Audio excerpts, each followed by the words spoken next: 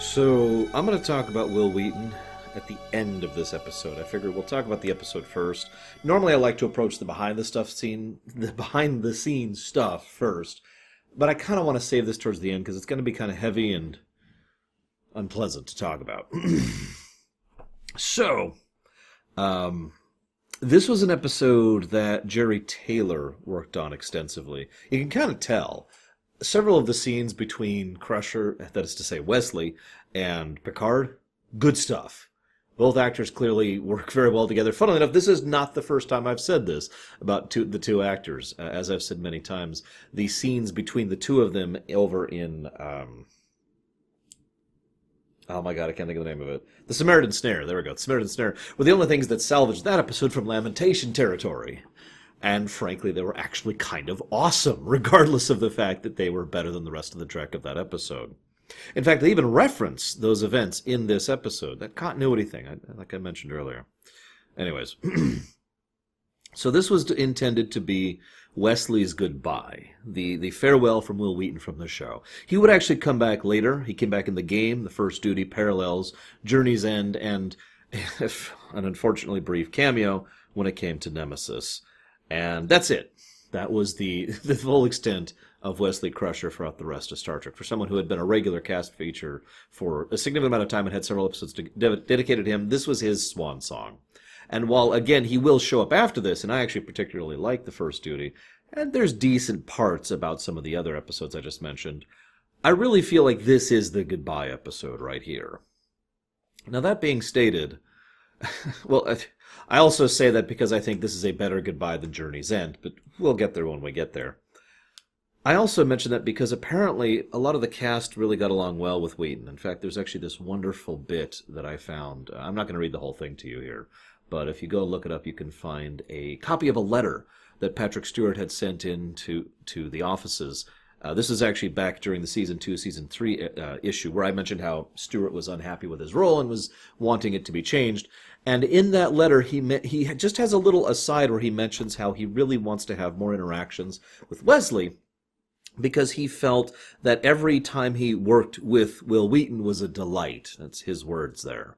And I just point that out because, again, it's clear that the actors were kind of sad to see him go, and there's some genuine and legitimate camaraderie there. We'll talk more about the specifics of that in a minute. Anyways, so he's going off to the academy. They found a slot for him. He's going to have to work hard to make up for the year. I mean, considering he already had a slot, and they could have just got, you know what, I'm not even going to dissect that. The way the Starfleet Academy run is bonkers and stupid. So let's just admit that and move on. So this teaser actually lasts a full 4 minutes and 55 seconds. Which is kind of crazy in its own right. But what I find doubly strange is the nature of the circumstance. So he's taking him down, and they're going to do this mining dispute, and blah, blah, blah. And the ship breaks down in spatial terms, within inches of its actual destination. So close that even with a breaking down ship, they were able to get it to a nearby planetoid. I don't know if you understand how insane that is, because as usual, fiction doesn't seem to understand how large space is. But for a ship to just kind of spiral out of control and then manage to crash it on a nearby moon, even though that's not a particularly habitable moon, is actually kind of crazy in its own right. I don't actually have much else to add to that other than the fact that they're very lucky. Notice they're actually in visual range of multiple moons and a planet when this is actually happening, which is also pretty impressive. Now, before we talk about the rest of the desert scenes, I want to switch modes over here and talk about the barge scenes. Because they're bad. I'm sorry. It is extremely clear that the barge scenes, which there's only actually like 3 or 4 scenes dedicated to the barge thing. The only reason the barge scenes happen, let's just be 100% honest about this, is so that the Enterprise can't rescue them too quickly, so they could have the dilemma down on the planet. That's the only reason. There are other ways they could have done that. They didn't. So here we have the barge scenes, and they're filler. At best. Now, before I come across as too harsh, Jerry Taylor herself, who, as I mentioned, did a lot of work in this episode, flat out admits that that kind of sci-fi stuff was just not her thing. And she herself has admitted that she hated working on the barge stuff and just couldn't make it work. And, not every writer can write everything, so that's perfectly understandable. You'd think they would have brought someone else in to try and smooth out the holes, because the problem is everything about the radiation scow makes no real sense. So it's a radiation barge that someone tossed out into space. Now, that's the one and only thing that makes sense. we in real life have actually considered the possibility of dumping all our garbage into a spaceship, giving it a rocket, and just hitting go. Boom, it's gone, right? Not our problem. So that's at least believable. I like to think that this is actually an old ancient Malon ship that they sent off like thousands of years ago. No, I'm kidding, I'm kidding. Although I have to admit, it's hard to watch this episode and not think of the Malon.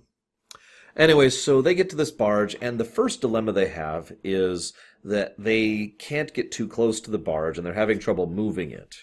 Now, both of these problems make a degree of sense, but the problem is whoever was writing this clearly doesn't understand physics. I'm sorry to say that so crudely, but one of the most obvious solutions to this problem is to get behind it and tractor beam the ship and the barge and push it until they're going at a certain rate.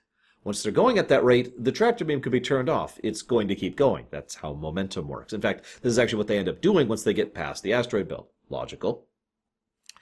But according to people who are smarter than me, yeah, I actually did my research on this one, it would actually be entirely possible to get them up to that rate by very gradual acceleration and then let go, and then gradually accelerate and let go, and then gradually accelerate and let go, until it gets to the point where they're effectively pushing this thing much, much faster in order to bypass the whole time problem and the whole, we're ruining the tractor beams to get this going problem. Whatever. The next problem is there's an asteroid belt in the way. Now, that's stupid on many levels. I myself actually once wrote a story where there was a debris belt that was preventing ingress earlier into the system. And just about everyone involved was like, this doesn't even make sense because this would basically have to be a sphere over the entirety of the sun to really block ingress, right? But instead, it was being presented as a singular object. Turns out there was more going on. That was the whole point. It was a deliberate inconsistency because someone was masquerading. You don't need to hold the specifics. The point is, asteroid belts are not a sphere defending a star. In fact, if you think about it, even if you consider the full height of what an asteroid field could be, it would probably take them, a couple minutes to go over it. Because, I know this is going to sound strange, but space is actually in full 3 dimensions. So, again, to go with an extremely simple and easy answer, they could have just towed the barge up, or down, sufficiently enough to go over the lip, as it were, of the asteroid belt, push it in a specific direction, because I'd like to think that the Enterprise crew, especially with data on board, has the ability to math out the exact trajectory they would need to send this thing to launch it into the sun, since we can do that now, and do so. And then off they go to save them. The next point, this is good stuff. And again, we see Jerry Taylor kind of showing off her more proper chops here. There's a wonderful scene where Troy walks in and updates Crusher, Beverly Crusher, on the news about the search party with regards to finding her son. Praise to both actresses and praise to the writing, because this one scene actually in many ways helps actually add to the episode. Crusher is clearly distraught to the point where she can't properly function, so instead she doesn't. She just gets lost in her work. And you could tell that there's a bit where, we're not sure we can find him. Okay, is basically the reaction to that. With that sort of, this is fine kind of a thing going, right? It's a very well done scene, and praise to that. And I already mentioned, so here's another one. Someone actually also mentioned this idea. Why not just toss it at the asteroid belt and walk away? Yes, this will then break up the ship, and there will be asteroid doom radiation in the asteroid field, but how much does that actually matter? Then, of course, there's the final and most obvious way of dealing with this. Drag it, tow it in a direction away from the planet, mark where it went, or even leave a tracker on it if you want to be fancy, and then go leave and fix the situation with Wesley and Picard. Once you find them and rescue them, go back and either have enough sufficient capacity to math to figure out where exactly the barge is, or follow the tracking beacon you put on it, and then deal with the barge. Everyone treats the barge as if it's some super emergent death, we need to deal with this right now kind of situation, but nothing about the actual episode makes that work. It is, in short, filler. It is there to make sure they don't rescue the primary plot too early, and frankly, it's weak and it's dumb. Moving on. Let's get to the good stuff, because I do like this episode, believe it or not. It's funny.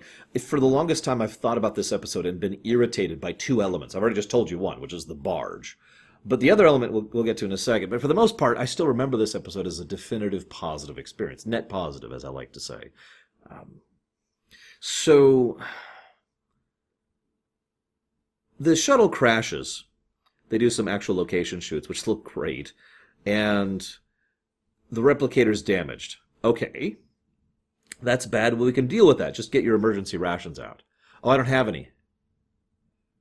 And there's this wonderful bit where Picard, in almost astonishment, says, "You don't have any emergency supplies?"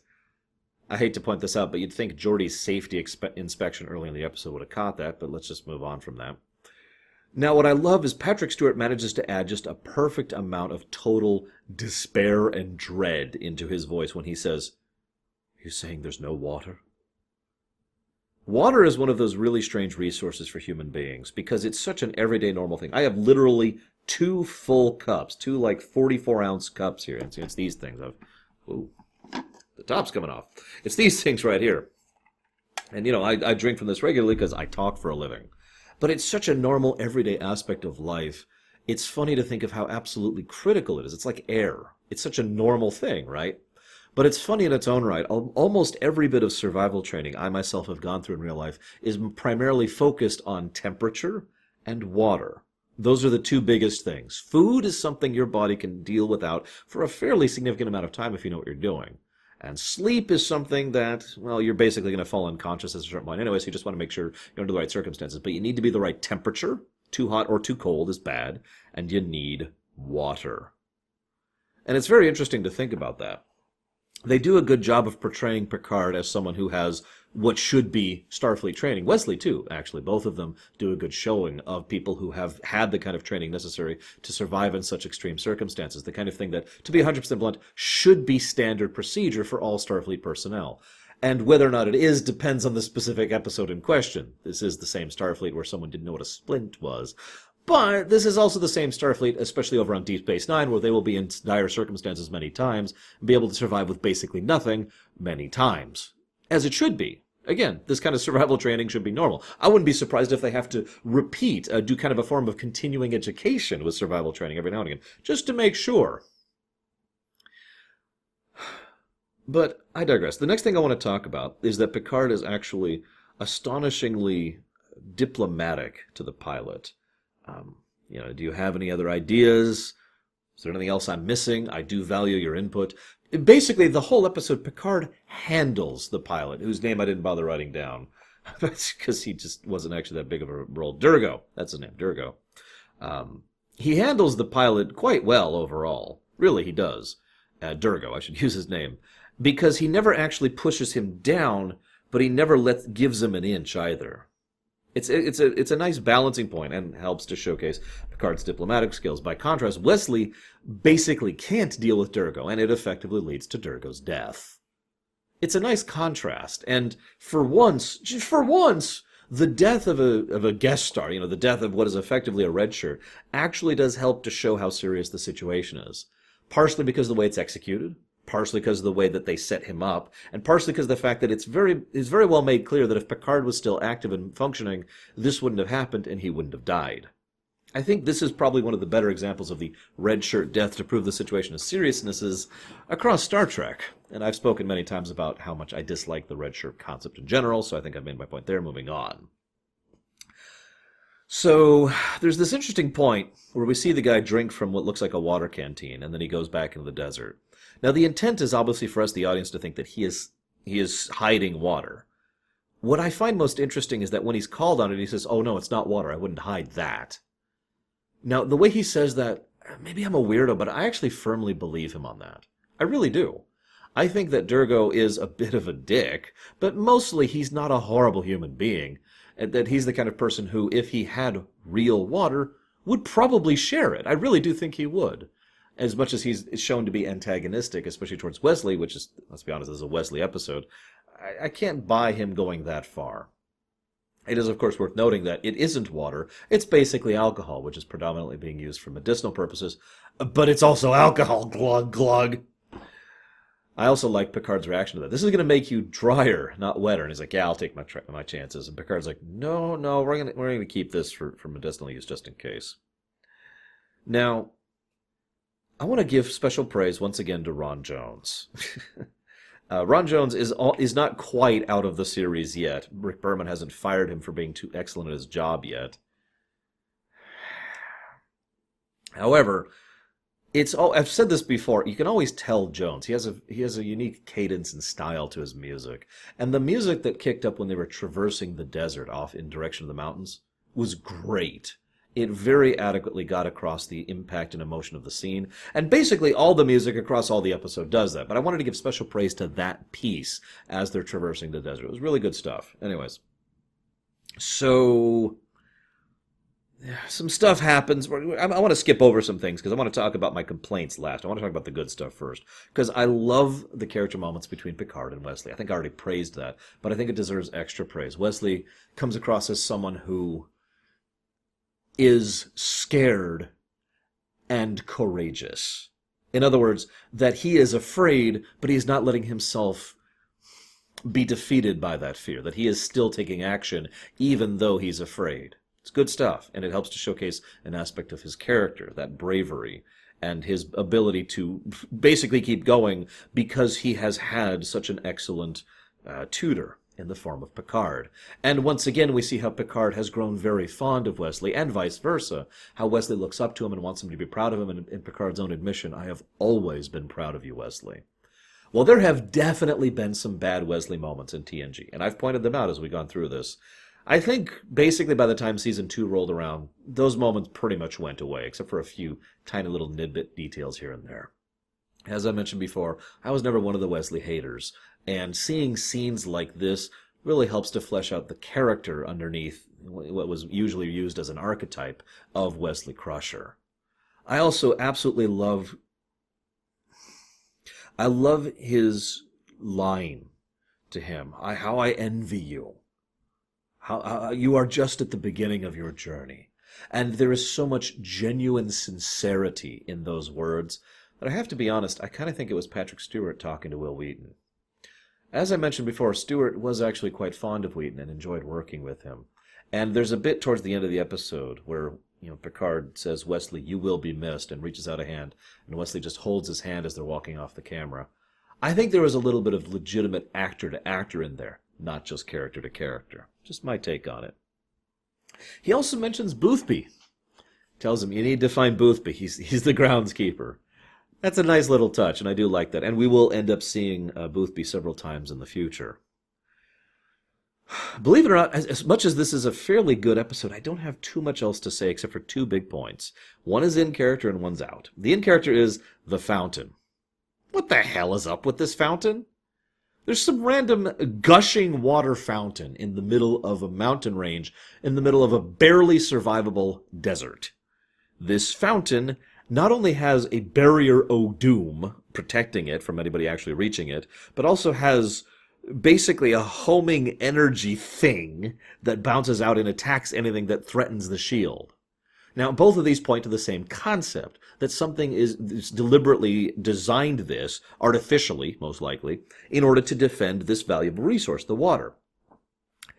Now, the only logical explanation I have ever heard is that this was set up some time ago by whoever actually used to live here in order to defend their territory, and then for whatever reason they died or left, take a pick, and just didn't turn off the defense thing.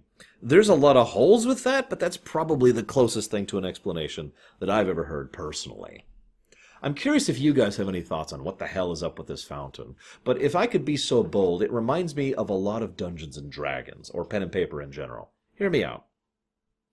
One of the things I've noticed is that too many dungeons in, Dungeons and Dragons in particular, but pen and paper in general, tend to be very video gamey. Now, that's not necessarily a complaint, not really. But too often I find myself thinking, well, why does that work that way? Who exactly enchanted each individual brick so that they could all move over here and design this wall that you would have to go do this puzzle to get around? Actually, most often I hear people make fun of this more in Tomb Raider, because if you think about it, like, who the hell sat down in the setting of Tomb Raider and was like, okay, so I'm going to make this puzzle so that if you step on these three symbols, which happen to line up with this thing, they'll send a pulley thing which will somehow make something on the other side of the room. Never mind how this connects, but somehow these mechanisms will connect and it'll raise the eye, which will allow the light to beam down. And it's puzzle design. I get that. And that is basically what this is. This is a P&P puzzle. I get that. But one of the things I like to do, especially when designing my own stuff, is to come up with the word why. Why does this work? Why is this here? How is it functioning? And you don't always have to show that on camera, but I do firmly believe in the concept of doing the under-the-hood work in order that you, the author, know. Now, unfortunately, I wasn't able to find any information on that, so I have no idea if the authors of this, which was not just Jerry Taylor, with several other people involved as well, actually did any work on designing this fountain. But all I think of this fountain is, wow, this is convenient. Because let's be honest, the most likely explanation for this fountain is very simple. It was a fountain that required someone to outthink it, to be puzzled through. We actually see this because the attempt to brute force it fails miserably twice. Just shooting it doesn't work, and trying to overshoot it between the one gun and the other guy, what was his name again? Durgo, also shooting it. That also didn't work. However, when he outthinks it, he even gives his explanation to Picard, I'm going to try this whole thing, and I think I could use it against itself. That is a form of cunning, a form of intellect, solving the puzzle.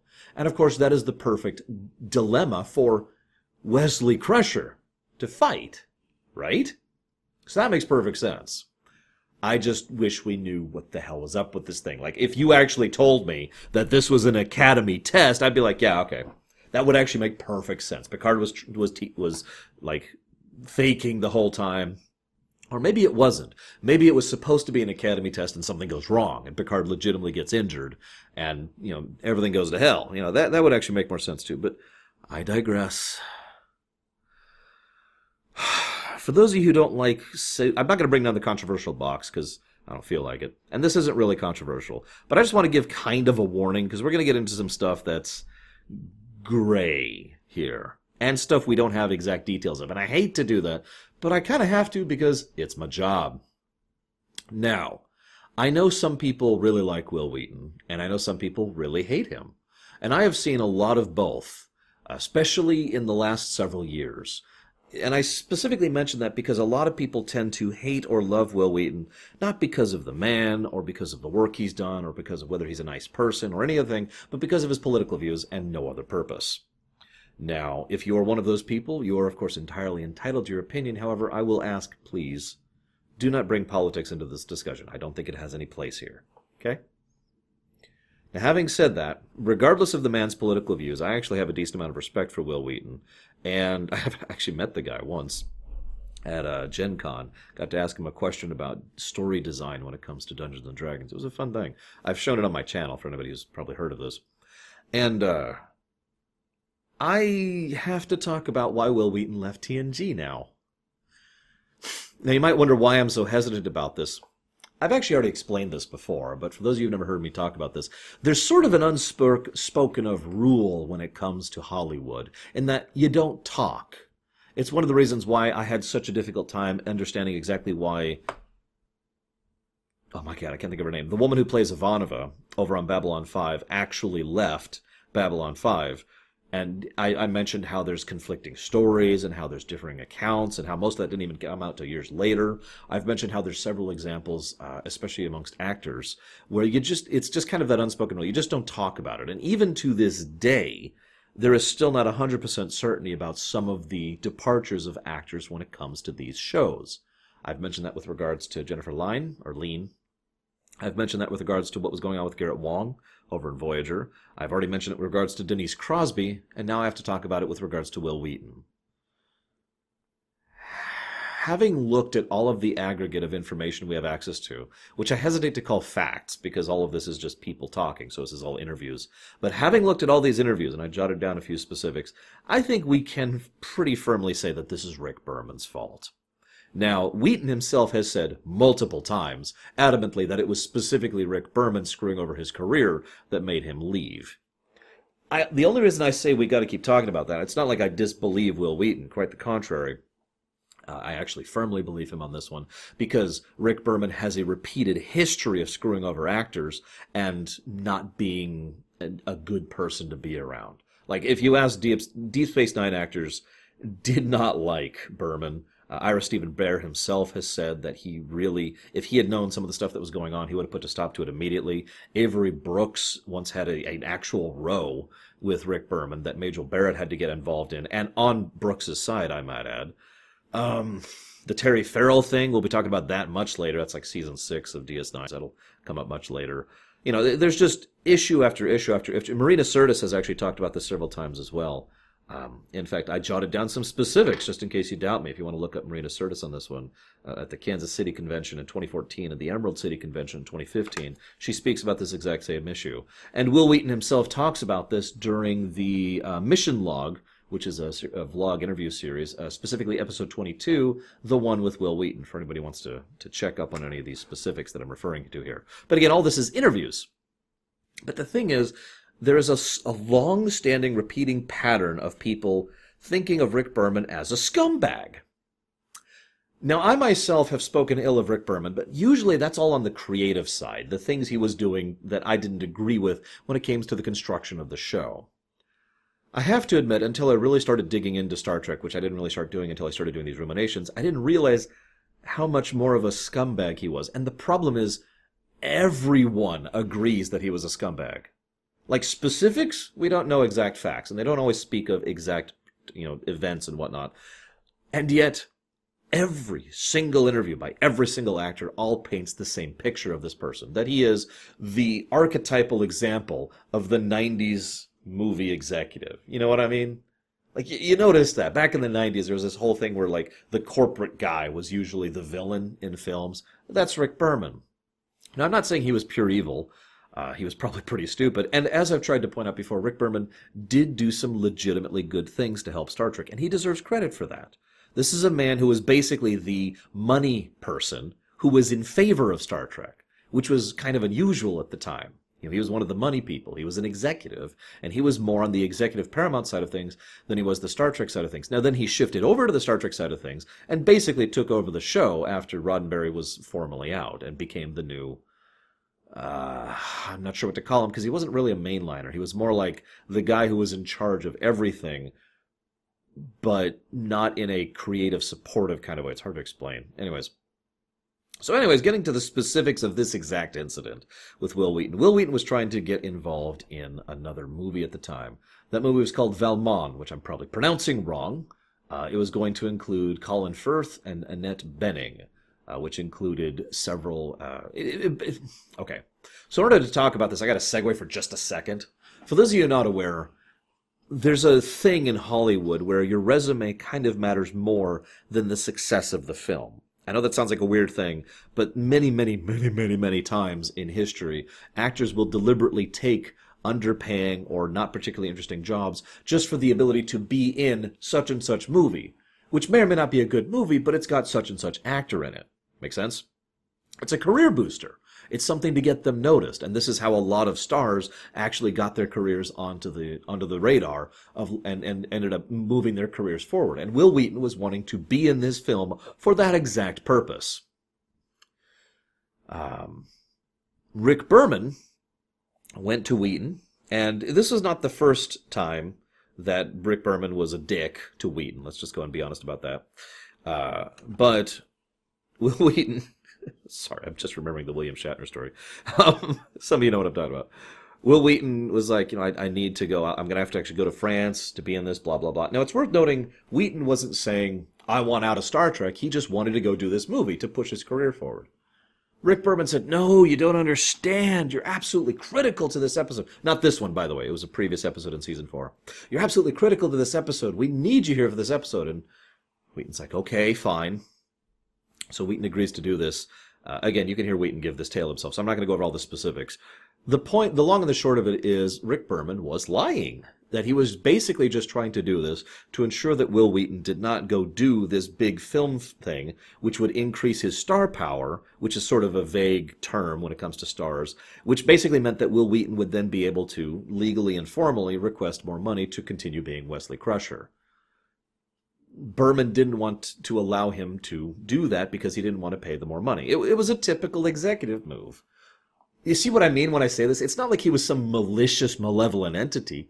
He was just approaching this like any other sleazy businessman would.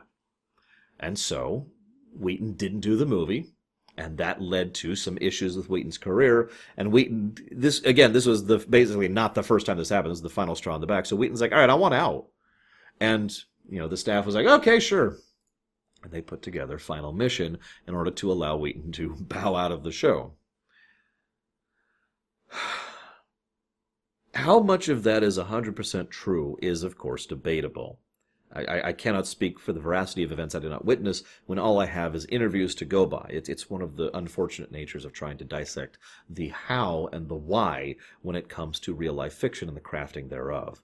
Because we have to go by interviews as our predominant form of information. And those aren't always accurate, as anyone who's ever tried to look into Star Wars history knows about. Personally, I fully believe it. It is fully in character for Berman to do, and it is fully logical for Wheaton to have tried to do this and then to bow out, to be like, I want to go move my career somewhere, and I'm sick of you pushing me down. I'm out. All of that is fully logical to me. I don't know if that was a good or a bad thing. Unlike the Denise Crosby thing, where I could say with reasonable certainty that she might have gotten more interesting roles in the future, I'm not sure if we would have gotten that with Wesley. And he was in, let's see, 4 more episodes after this point, so it's not like he got no screen time whatsoever. As ever, I would like to hear your guys' thoughts, divorced from politics, of course. And I guess that's actually all I got. Overall, a good episode, despite the baggage associated. Hope you guys have enjoyed. I'll see you next time.